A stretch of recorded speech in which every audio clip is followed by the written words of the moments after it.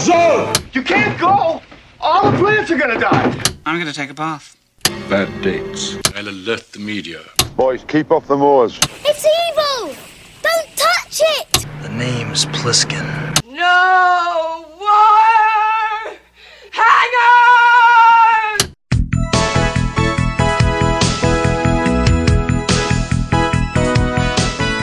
Welcome to Vintage Video, where we're rewatching the 80s so you don't have to. We'll be reviewing every major film release of the 1980s in chronological order, overanalyzing what you've seen and spoiling what you haven't. I'm Patrick O'Reilly. I'm Jesse Bayless. And I'm Richard Wells. And today we're discussing Miss 45, released April 24th, 1981. It was written by Nicholas St. John, directed by Abel Ferrara, and released by Rochelle Films. The working title was Angel of Vengeance. I don't know if they changed that to avoid conflicting with the Angel series of films or what. Is there an Angel series? About the prostitute? Oh, yeah. Yeah, little girl. She was in something that we reviewed. I forget. Yeah, Susan Tyrrell's in a couple of them too. I'm trying to remember if that was before or after this. Oh, it's actually after this, so it wouldn't have been to conflict with this. Never mind. 84 is the first Angel film.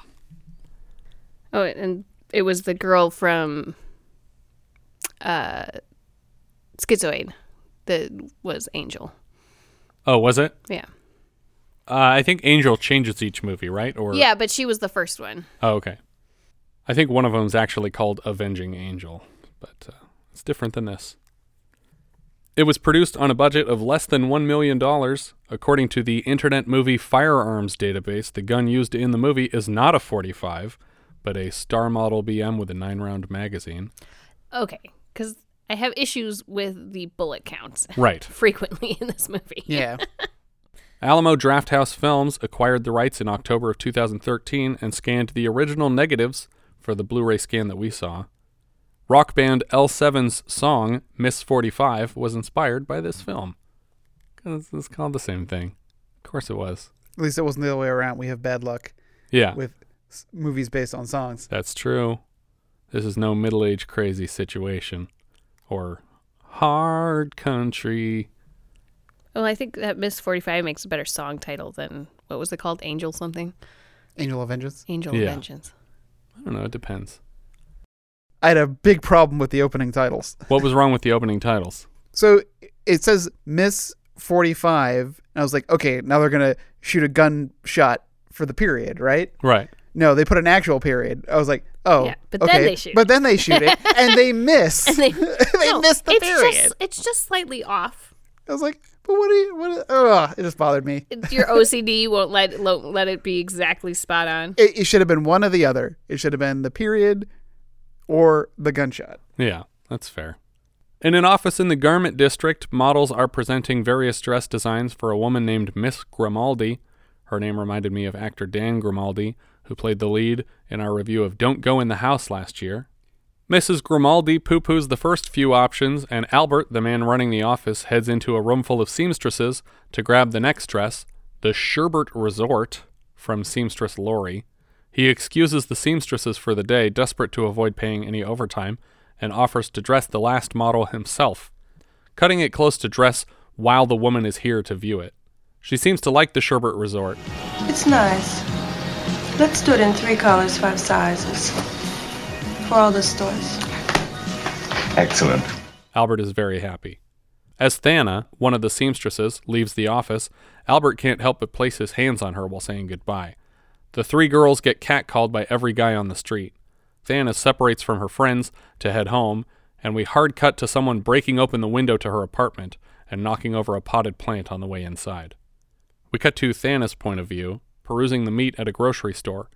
We cut back to the home intruder moving around the empty, unlit apartment. As Thana moves down the sidewalk, she's suddenly yanked into an alley by a man wearing one of those transparent masks that just sort of distorts the image of a person's face. Right. Do you guys recall the last time we saw one of these masks? Was it Terror Train? No. Was it the one with the New Year's Eve countdown? No, more recent than that. Oh, it's the one with the phone calls. What was that one called? Shoot. Eyes of a Stranger? Yep, Eyes of a Stranger. Somebody left it in the guy's taxi cab and he wore it home. Yeah, I know. I was picturing the head in the tank. Like, it's that one. That's the one. In this case, the man playing the rapist is the film's director, Abel Ferrara. In the alley, he warns her not to make a sound, pointing a gun in her face, and then he rapes her over a row of trash can lids. It's very brutal, and when he finishes, he tells her that he has to go. He also tells her that he'll be back. Thana is slow to recover from the attack and curls into the fetal position by the trash cans. The man in the empty apartment is going through all the drawers in search of valuables when he hears someone entering the apartment. It's Thana, and she stumbles dazed into the apartment, shirt still unbuttoned from her attack. She sits on the couch, deep in thought, when suddenly she notices a pair of boots in front of her, and we tilt up to reveal a gun pointed at her again. The gunman pushes her back on the couch and gives her the same warning not to make a sound. He asks her where the money is, and she's unable to respond. I was impressed how quickly the second attacker was able to determine that she's mute, because I would have just thought that she was in shock and unable to speak or having a panic attack. What are the odds that there's going to be 2 men that rape her in succession in a day? Depends on where you live, I guess. It just seems a little... I think she's just in a real shit neighborhood. I guess. I don't doubt for a second that no one's ever been raped twice in the same day by 2 different people. Yeah. She hands him her purse, and he rifles through it before tossing it on the floor. He asks what happened to her, because her clothes are still half off, but she obviously can't answer, so he pushes her down across the couch to have his way with her. She reaches up and grips a small crystal apple on an end table. She makes tiny creaking moans of pain while he rapes her, and she waits for him to drop the gun before cracking him over the head with the crystal apple. He rolls to the floor in pain, and when he tries to stand up, she bashes his head in with an iron. In a downstairs apartment, Thana's landlady's dog starts barking like crazy. Back at Thana's place, she gets her bearings and drags the man's body to the bathroom and up into the tub. Thana hears the dog barking outside her door and quickly scans the new mess, even wrapping herself in a quilt in case the landlady stops by, but they never do. So at this point, though, like, she didn't do anything wrong. Right. Mm-hmm. So why does she not call the police at this point? I probably wouldn't either. You wouldn't either? No, not if I had an idea of what I could do with this person so that I don't have to. She seems to have a plan. Yeah, I guess. It just seems like a weird turn because at this point she's totally in the right for everything that's happened. You know, it's like she's not gonna there's get no in law trouble. that says you can't dismember a person that you killed in self-defense, is there? I feel like pretty there sure there probably is. are. I'd have to see the letter of the law. Either way, it's not what our forefathers intended. Are you accusing me of being an originalist? Yes. She collapses exhausted against her door, and we get a quick insert of the second rapist's gun on the floor. We cut back to the office where she works as Albert chews a woman out for a screw-up. I said a V-neck, not a scoop neck. And he rips the shirt off of this mannequin, and he throws it in the trash can. And so she's seeing this image of clothes being torn off of a woman, even though it's a mannequin, and then being these trash cans in the corner reminding her of the first rape yesterday, and she starts to freeze up. She sees an employee change out the trash bag in the corner and just stares at the trash bag for a while. After a moment, her coworkers realize that she's in kind of a trance and can't respond to their questions. She starts shaking uncontrollably as all the seamstresses surround her. She steps backward away from them all, and her face drops out of focus before we cut back to her apartment. She peeks in on the man in her bathtub and then puts on some throwaway clothes, digs a hefty bag out of the kitchen wastebasket, and takes a handsaw to the dead man's arm. It bleeds a lot for a guy who's been dead for over a day. Yeah. But it's also that bright red house paint giallo blood that we don't really see anymore. She wraps the limb in newspaper and places it in a trash bag. Do you recall the last time we saw a character get their hand removed? The hand? Our previous episode. It was so long ago. From overhead, we see Thana drag a huge trash bag full of parts through her kitchen and stuff them into the fridge with 8 or 10 more bags. She can barely close it now. She's got enough food for a month. Ugh. Meal prep. That's what's going on here. We see her scrubbing down the bathroom and evidence washing down the drain. Over the crossfades, we hear the dog barking uncontrollably downstairs. Her bathtub vacant, Thana is finally able to take a bath for the first time since the attack. But just before she removes her shirt, we see a hand reach under it from out of frame as she collapses to the floor. In the mirror, she sees a flash of the man in the distorting mask again, but she just sits, gripping herself on the floor until she hears the bathtub drain regurgitating flesh chunks into the tub. Ugh. The next day, she leaves the apartment with some of the disassembled rapist wrapped in a grocery bag. But the second she opens the door, the landlady's dog busts in, causing her to drop it to the floor. What's in that bag? Oh, Phil, get out of the way! I'll take the bag out for you. Really, let me do it. Thana does not let her do it. Yeah, and rightfully so, because this woman is the worst. Yeah. I was expecting this dog to get it. Just start tearing Like, it open in the middle of the room. No, I was expecting this woman to, Miss 45, to attack this dog Oh, right here? immediately. Yeah. Like, kick it down the stairs or something. But we see her toss the bag in a random trash can in the city. Back at work, Thana starts daydreaming for a moment and accidentally burns some fabric with an iron. Albert asks if something's wrong, and we cut away to a man harassing young women on the street. He aggressively hits on every girl that passes him, and because his approach is garbage, he's also striking out and vents his frustrations to a blind gentleman named Ben in a chair on the corner. Little girl. Hey, little girl, sweetheart. Where you going? What's the hurry? Jesus Christ almighty, everybody's in a goddamn hurry today, huh? Ben, goddamn chicks are cold as ice, huh? You ain't missing shit. Down the street, he sees Thana step out of a cab and starts following her down the sidewalk. She drops another bag of rapist parts, and Don Juan picks it up, thinking she dropped it accidentally. He keeps following her for blocks, aggressively offering her the bag back, as she moves faster and faster to get away from him. Like, even if I was trying to be a good Samaritan, like, I would realize, oh, this woman's running away. Right. I should come up with a different plan. Like, you know, if it was a purse, I would try to find some ID. But this guy's for sure not trying to be a good Samaritan. I agree. He thinks returning this femur is going to get him laid. and he is just running the triathlon of trying to keep up with this woman. Yeah. He chases her down an alley to a dead end, and she turns around at the last second and fires on him with the gun that the rapist left in her apartment. She hits him right in the forehead, and we cut to her arriving home as she tosses the gun, which was close enough to the victim to be speckled with blood, and then rushes to the bathroom to throw up. Immediately, her landlady is banging on the door because the walls are apparently so thin that she was able to hear exactly what just happened, down to the vomiting. Thana! Thana! Open the door! Thana! Thana! Open!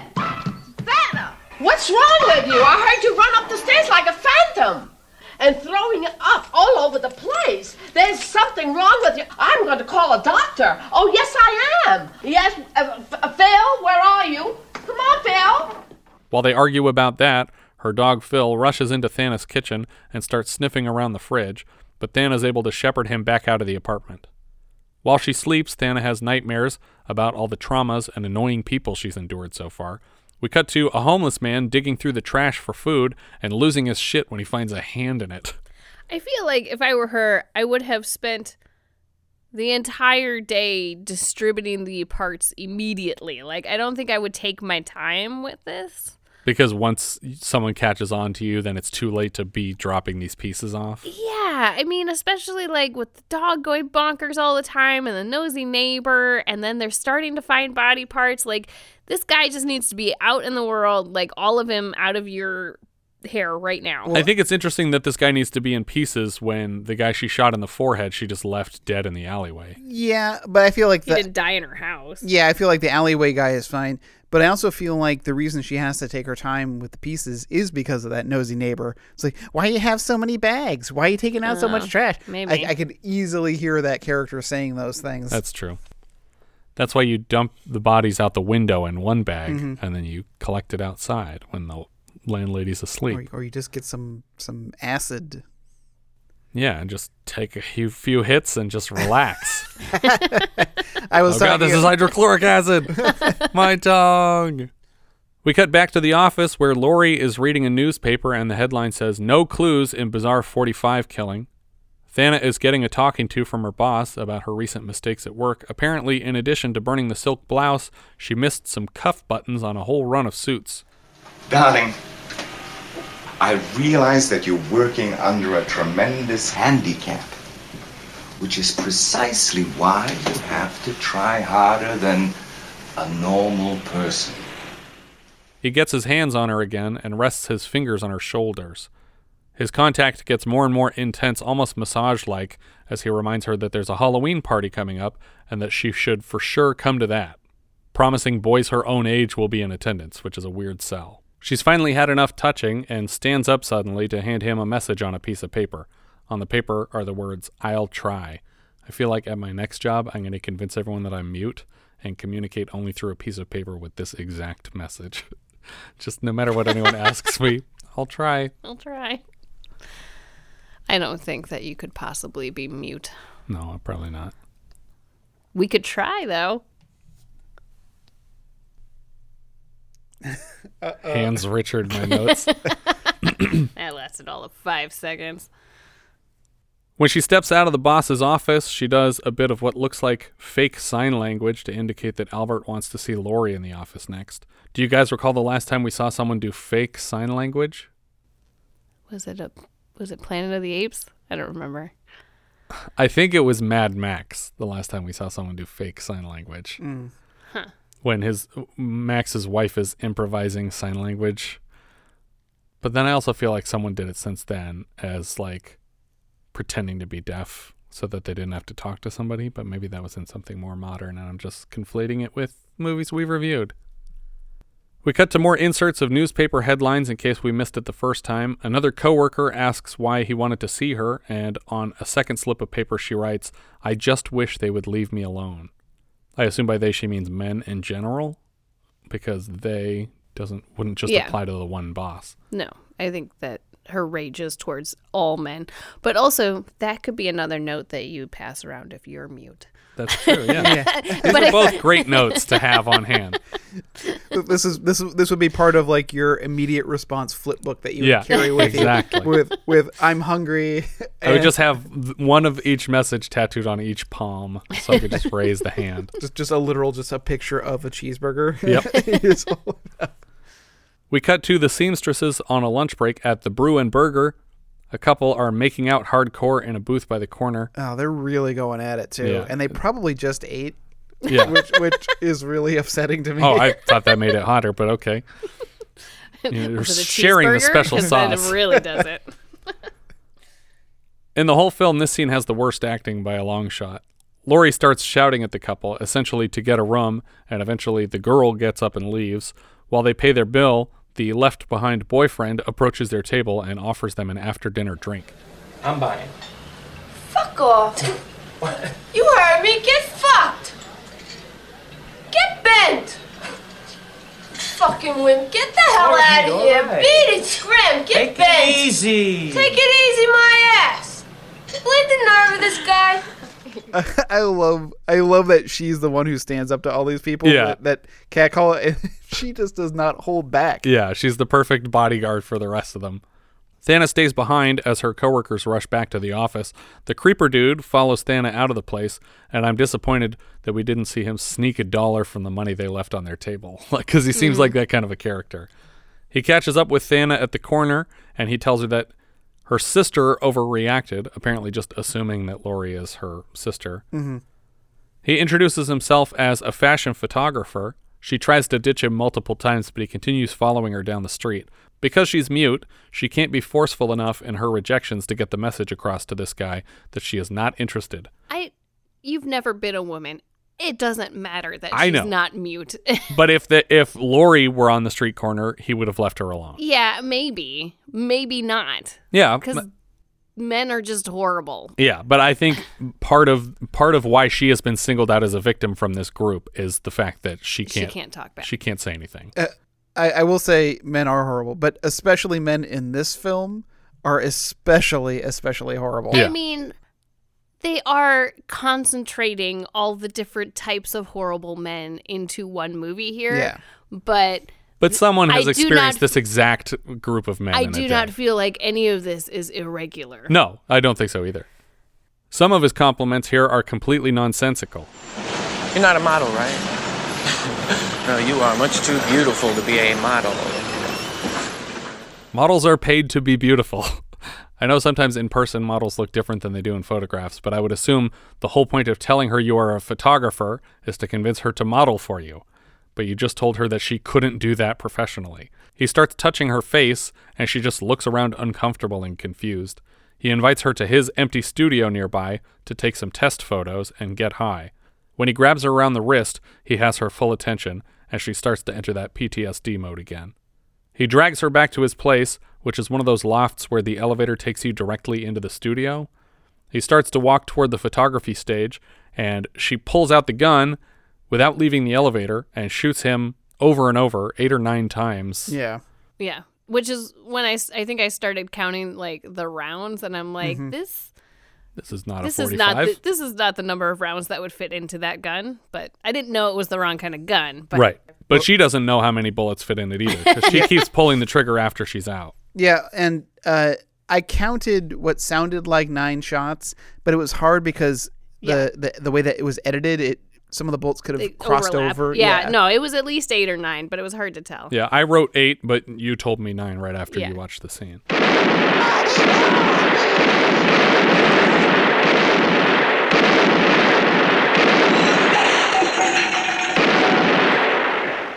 But the elevator doors close in front of her. She didn't even step out of the elevator. So she managed not to even enter the murder scene. But I'm assuming she's buying more bullets. Yeah, for sure.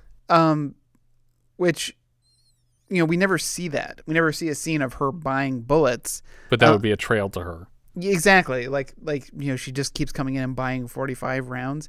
Unless the workaround would have been that for me, when she gets the gun from the guy, when she's going through his clothes, like she finds he's just ton like an extra clip or something. Well, the other problem that might be helping her is the fact that all the newspapers are reporting that it was a 45 murder, and it turns out that that's not what she's buying. So that's true. They're actually misled. Nothing drives gun sales and ammunition sales like shootings. So everybody could be buying that stuff. Yeah.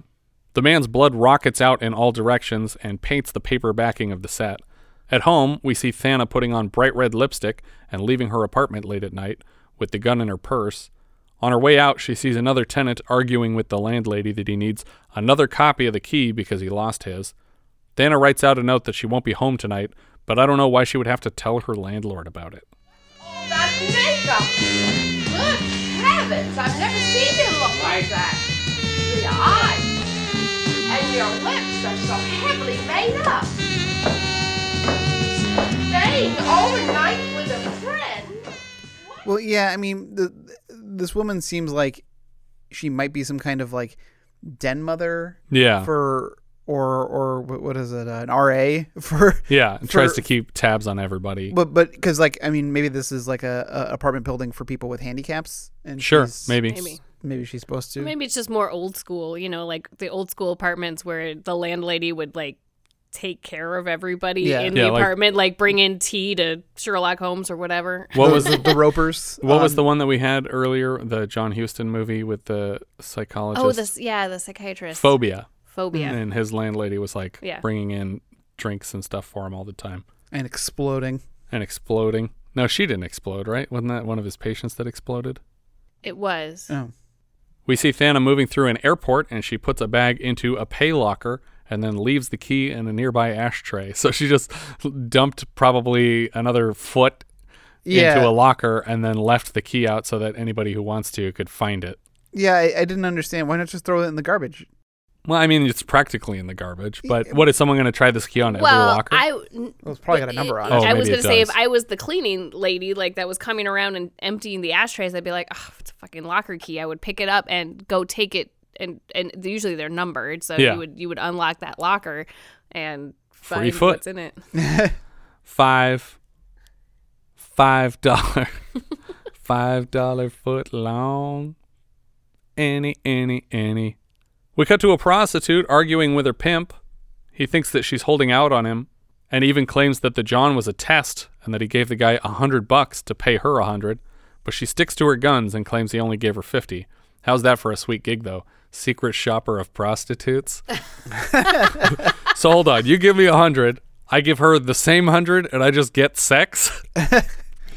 Eventually, the pimp loses his temper and starts punching the woman against a doorway until Thana appears from around a corner and just blasts him with 6 shots before disappearing into the night.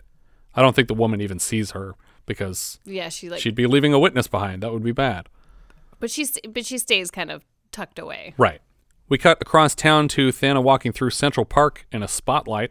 A gang of 4 men surround her as she approaches the fountain emulated in the intro to Friends.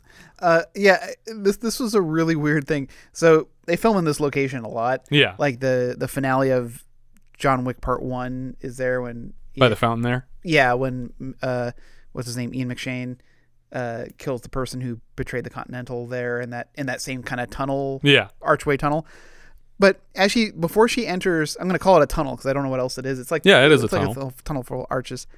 There's a guy watching her walk in, and he's like holding something in his hand, and it's like making clicks. Yeah, he's signaling his buddies. Yeah, but like, is he snapping his fingers, or does he have something that's clicking? I couldn't quite tell what was happening. Maybe it's one of those dog trainer tools.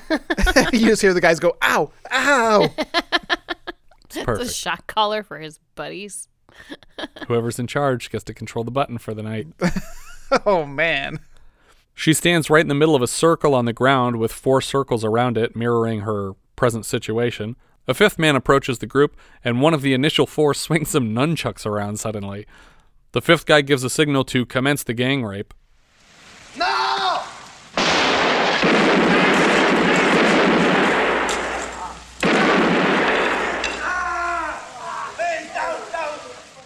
So I think that's 8 shots. Assuming she only used 1 on the pimp? Or she reloaded in between these moments? Yeah, I think she must have reloaded.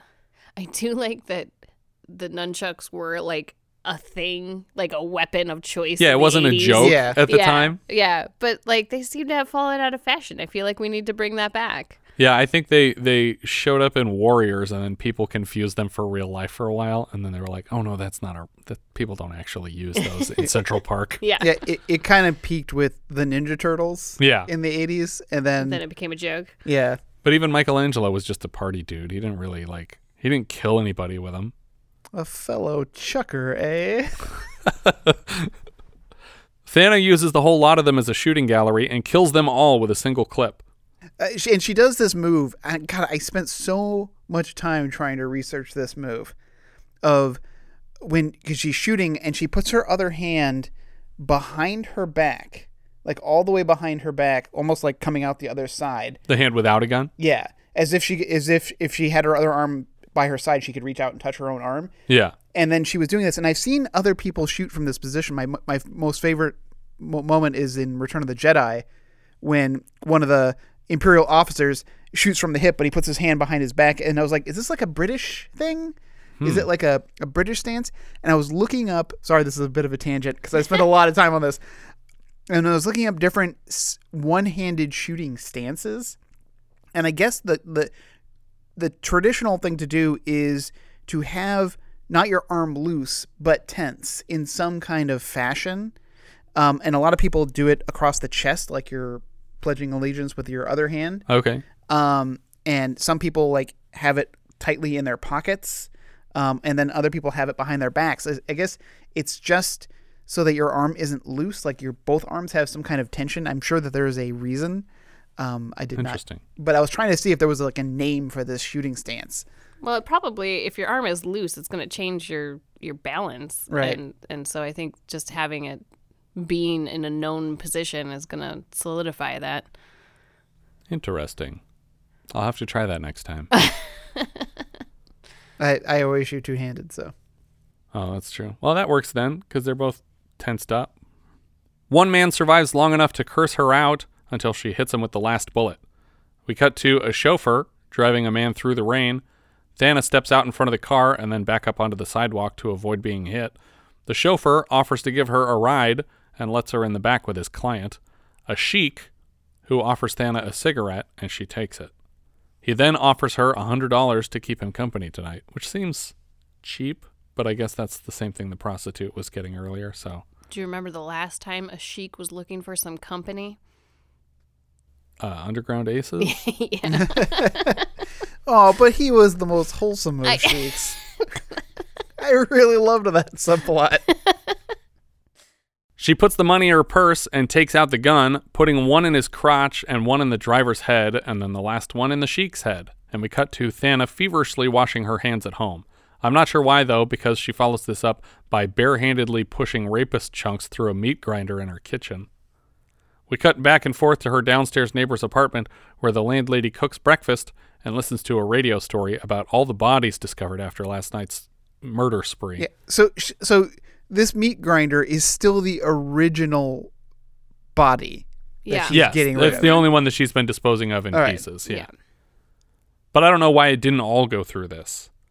Why is she dropping, full size? Because right now we see her pushing a hand into it. Mm-hmm. Mm-hmm. But before she was just dropping hands in trash cans, Oh, she was, wasn't she making dog food? Right, but I'm confused why she didn't turn the whole guy into dog food. That's my question. That's a tiny dog. You couldn't eat that whole man. Well, not at first. Not at first. But over time. But it's also less suspicious to have a fridge full of ground beef than it is to have a fridge full of body parts. Yeah. And I would have started with the head. I would have gotten rid of the head first, because that's the thing that identifies the body. But that's the part I would not figure out how to fit in this grinder, for sure. No. I mean, as far as dumping things in trash cans. Yeah, that makes sense. Although it is the biggest piece, probably, depending on how you chop it up. Well, the human head, it weighs 8 pounds. Sure. Why not? That was from Jerry Maguire. Yeah. That's from the part where he beheads a guy. Show me the head. I mean money. I don't have a head in here. Don't check my apartment. You had head low. Nope. No. That's coming out.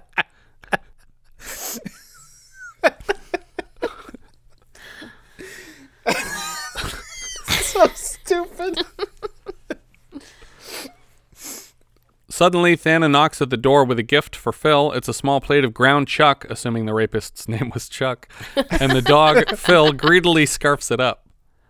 Later, the landlady and Phil watch out their window as Thana steps out again, her arms overloaded with bags. Again, how could there be so much left over? She's dumped at least 3 or 4 body parts at this point. He's expanding. Oh, God. For some reason. For some reason, in place of a hat here, the landlady is wearing fucking grapes on her head. Did you notice that? She has a big strand of grapes just wrapped around her head.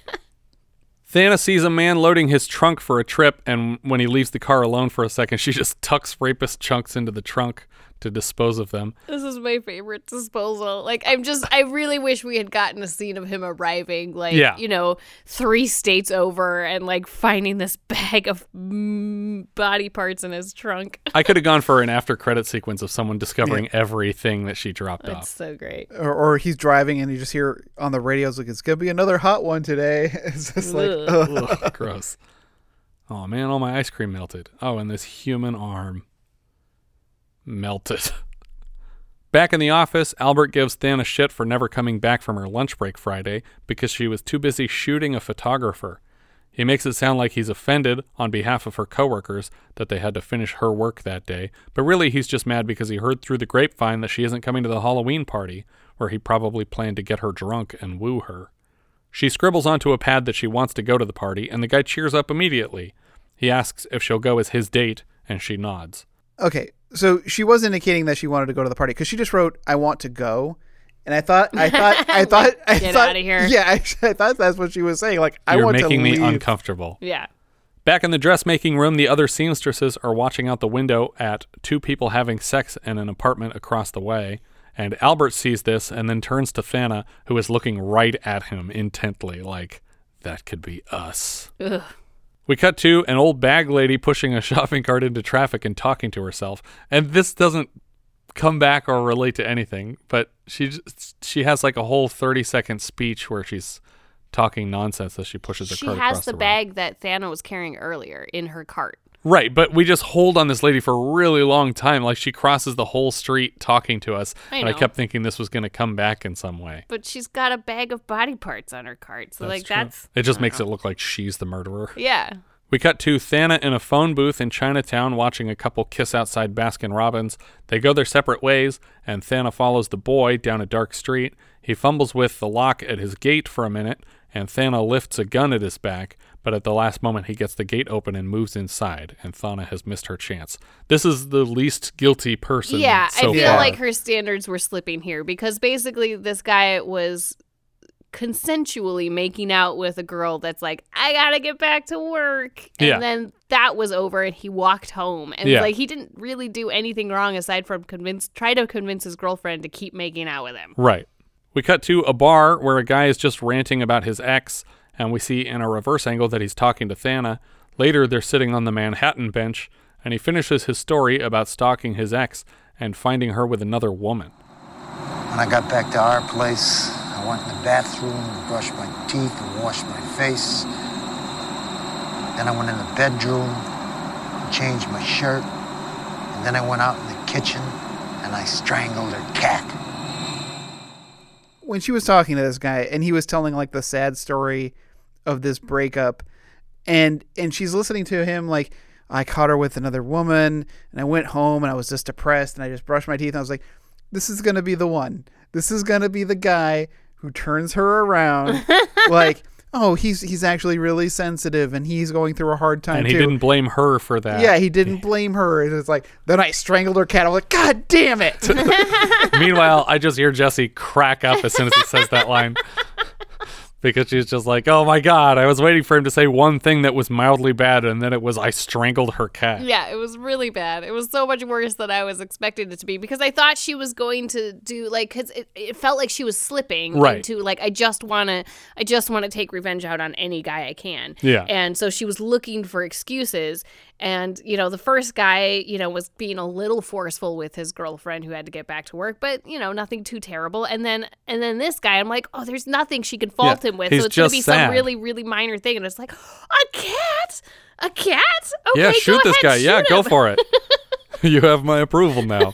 The man has officially crossed the line beyond what Thana considers acceptable human, and she chooses now to raise her gun, point it at the man, and pull the trigger. But it doesn't go off, and he snatches it away really quickly. Is this some kind of a joke? He points the gun to his own head and pulls the trigger, and the second time's a charm. She takes the gun from his dead hand and leaves. Yeah, See, I feel like this was your opportunity Yeah. to leave the gun in his hand, having killed himself, and that gun gets traced back to all these other murders. Right, but Yeah. it's also got her fingerprints on it. I don't Yeah, know. but they don't know who she is. That's Yeah, true. I'm like, just leave the gun with this guy. He'll take the rap for all that stuff and get a new gun. I thought you were going to say, get a new guy. And yeah, that And too. new guy, new gun. New gun, who dis? Back at the apartment, Thana can hear Phil going apeshit in her landlord's place on the way up the stairs. She pulls the last few bags of body parts out of her fridge and locks them in a closet. Yeah, why did she do this? I think she did it because she knows her landlord's going through her place when she's not there, and so she wanted them somewhere that she couldn't access even if she got inside the apartment. But it turns out that she seems to have a key to this closet also. Yeah, I guess if that's all that's left, like take it with you on your way out because Right. like if you're thinking that the lady's coming in, I don't know. The closet just seems like a really bad place to store leftover man meat. Yeah. And then she climbs out the window onto the fire escape. We hear the landlady knock on the door briefly and then let herself in, the dog sniffing around the tub, and then the locked closet. She tells the dog that she has a key to the door and leaves to go get it, but then she hears Phil knock some shit over in the apartment and gives up on her plan. Phil's the dog, by the way. Right. Yeah, and she's so upset the dog is like, now she's going to know we're here and we can't snoop around. At work, Albert is excusing everyone early so that they'll have some time before the party tonight. Back at home, Thana stands by the door and listens to Phil's incessant barking for a moment and then checks the lock on her closet. She scribbles a note for the landlady that says, "Can I take Phil for a walk?" And then she lets her. So we cut to Thana walking into traffic and angrily shoving the dog in front of cars trying to get it run over. I was like, oh my God. She's like kicking it underneath the wheel Yeah. wells and stuff. Do you remember the last time we had somebody dragging a dog uncomfortably through traffic? Foxes? Yeah. Okay. That's exactly what I was thinking of. At one point, she drags the dog uncomfortably close to the back tires of a van, but then we cut to her just walking the dog out on the waterfront. She ties the dog to a piece of rubble from a demolished building and levels her gun at its face before we cut away. Back at the apartment, she leaves a note for the landlady that reads, "Phil took off after another dog. I searched but could not find him. He'll probably come home on his own. Thana." We see the landlady dress and leave the apartment. In Thana's place, she is dressed as a nun, again fully made up, and kisses each bullet as she loads them into her gun. She starts to have an imaginary shootout in the apartment, swinging her gun around, and we hear echoey phantom sounds for each pretend gunshot.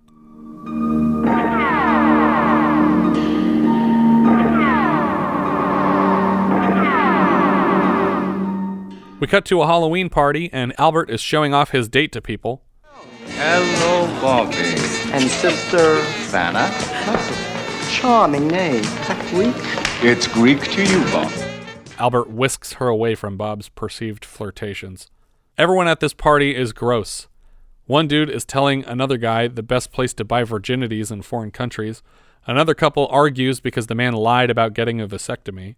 Back in Thana's apartment, the landlady lets herself in again and starts looking through all her stuff when she hears the door creaking open. Thana! Is that you, Thana? Suddenly, a fucking gorilla leans through the open door. I feel like these next two shots get cut a little out of order. But here's how it plays in the movie. But Miss Lasoni, I didn't mean to scare you. You almost gave me a heart attack in the idiot costume. Here's how I think it was supposed to go. You almost gave me a heart attack in the idiot costume. But Miss Lasoni, I didn't mean to scare you. We cut back to Mrs. Nasoni's place, where she brings in the bags she stole from Thana's apartment, and inside, luckily enough, she finds the head of the second rapist. We cut back to the party for a while, and then to an upstairs office that Thana and Albert have moved to make out. While she stands, he starts kissing her all the way down the front of her body to her toes, and then slowly works his way back up. We cut to Mrs. Nasoni's apartment, and she's giving testimony to the police. She also accuses Thana of having killed her dog, Phil, while she fans herself with a bunch of feathers. Back in the office above the party, Albert makes his way up her legs until he sees a gun tucked into her knee-high stockings. She pulls it out and points it at him, and we cut back to the party as a shot rings out. Everybody rushes to the stairs to see what happened, and Thana shoots the first guy coming up the spiral staircase. She shoots a second guy in a cowboy costume and then comes down the stairs. She shoots vasectomy guy in the heart and he collapses. She shoots a guy in an I have no idea what costume against the wall, and then she shoots the sex tourist. Lori sneaks across the room and grabs a knife off of the cake table. She waits patiently for Thana to kill a man dressed as a bride before stabbing a hunting knife into her back. Who started cutting this cake, Rambo? Why was there a massive hunting knife on the cake table? Thana screams and points her gun at Lori and says her first word.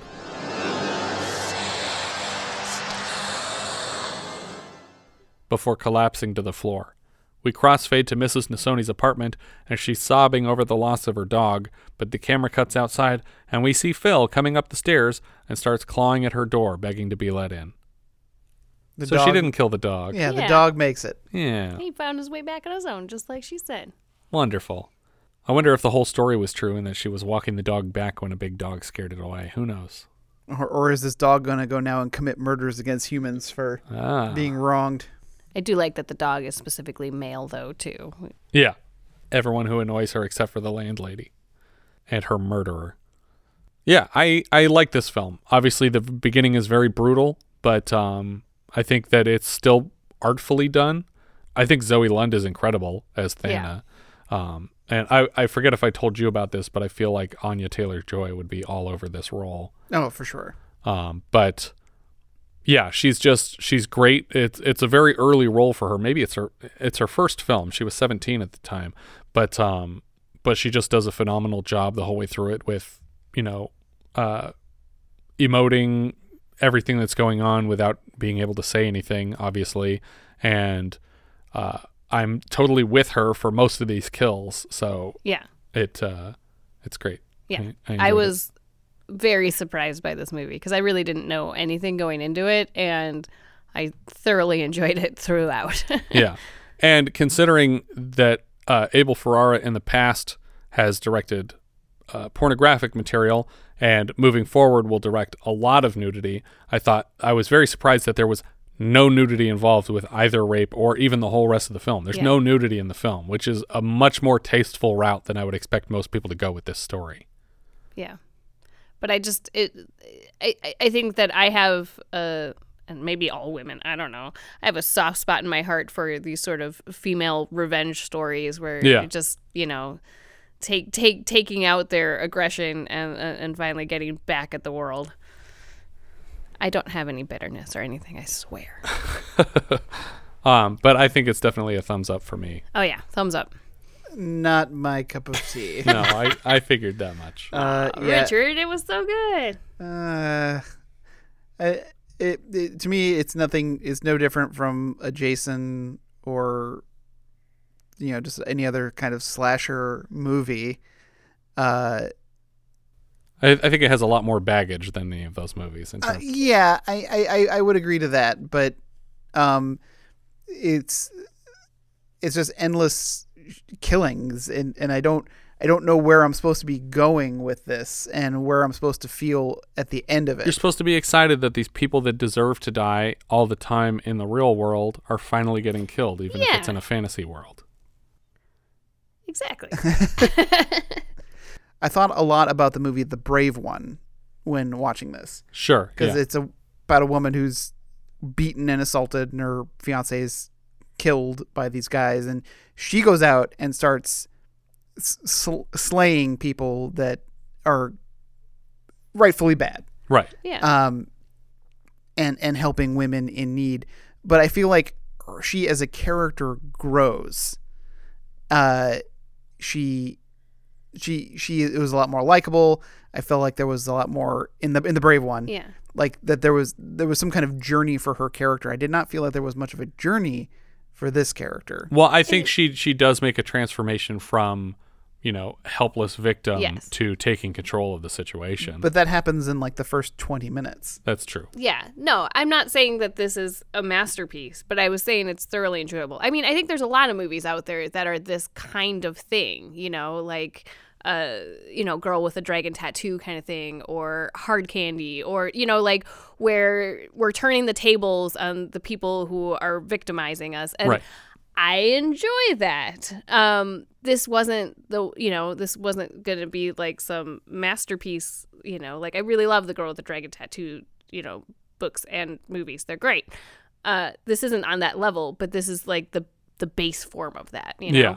And it's also simpler kills than what you see in something like Last House on the Left, which is a similar story, but with really brutal graphic violence and rape scenes. Obviously a lot more nudity there than we have in this film. It was also preceded just in 1980 by a movie called Demented that we did a minisode for this year.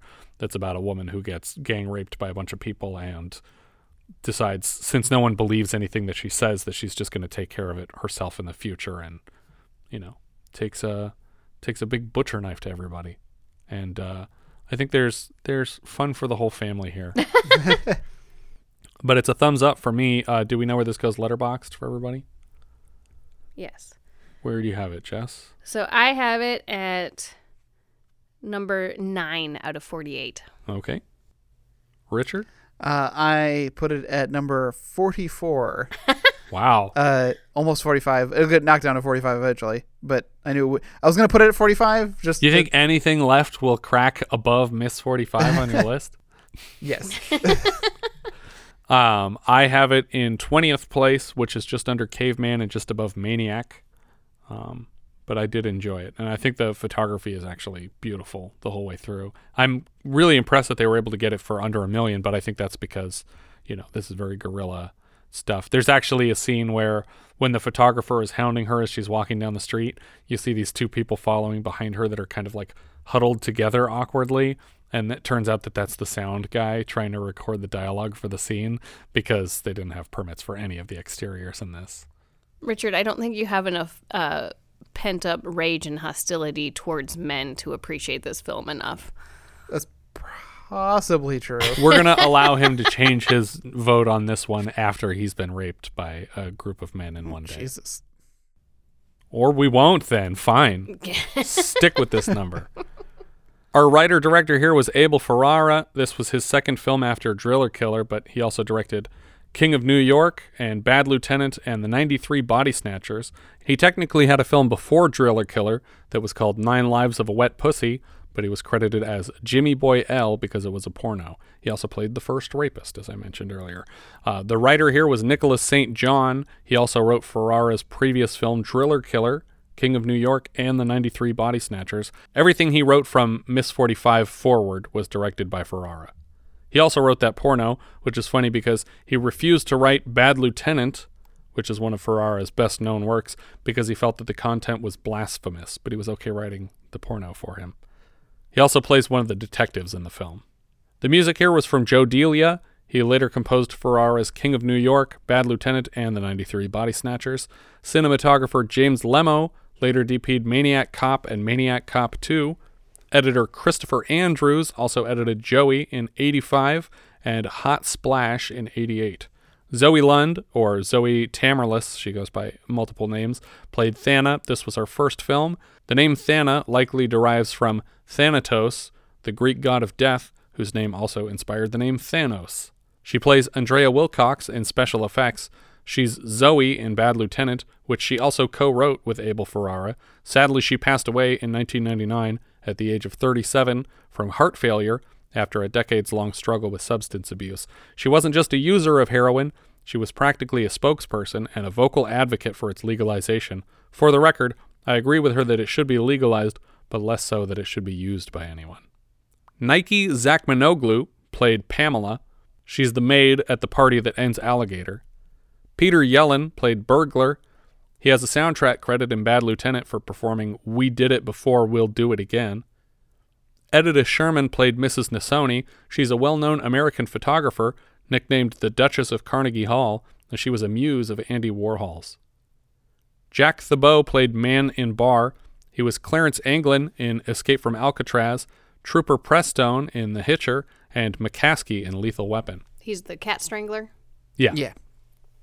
We saw him last year as Head Muscle in Any Which Way You Can, and he's back later this season in Honky Tonk Freeway. Evelyn Smith played Bag Lady. She was a patient in Permanent Midnight earlier this season. I'm assuming not the guy's mother, so it'd be the other woman who was just laughing at everything she said in the hospital. Steve Dash played Policeman. He was a policeman in Jazz Singer last year, and he was just an ATAC man in Nighthawks.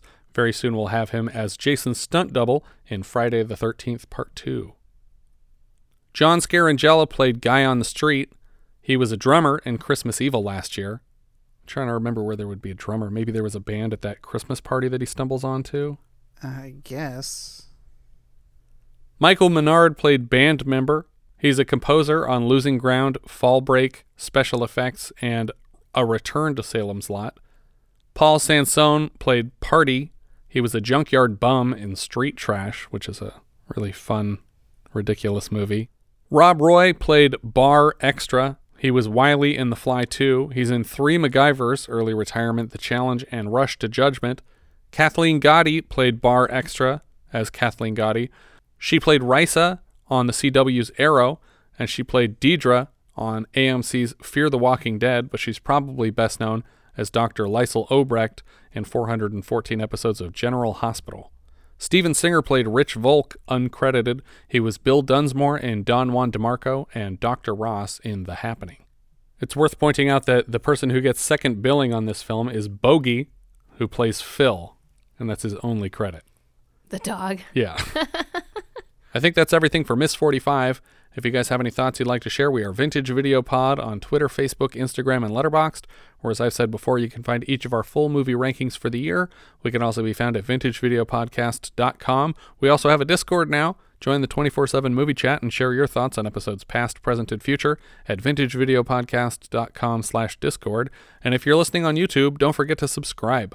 Thank you so much for listening, and I hope you'll join us next time when we'll be discussing Bloody Birthday, which IMDb describes like so. 3 children are born at the height of an eclipse of the sun. 10 years later, they begin to murder the people around them, even their family members. We leave you now with a trailer for Bloody Birthday. 1970. 3 children were born during a total eclipse of the sun. Now, 10 years later, they share a terrible compulsion to kill, and no one can stop them. If they decide they don't like you, watch out. The children will stop at nothing to get a deadly murder weapon.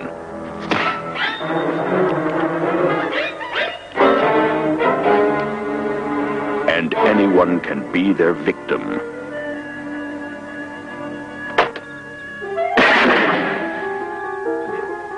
No one is safe. Not even their families can escape.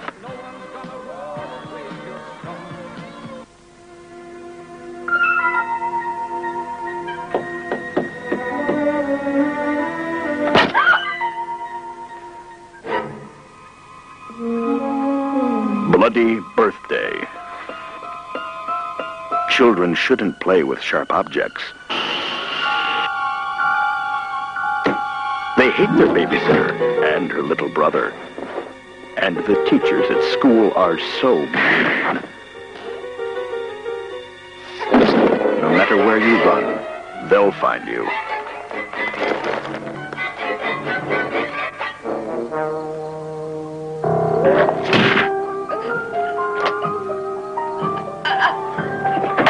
There's no escape.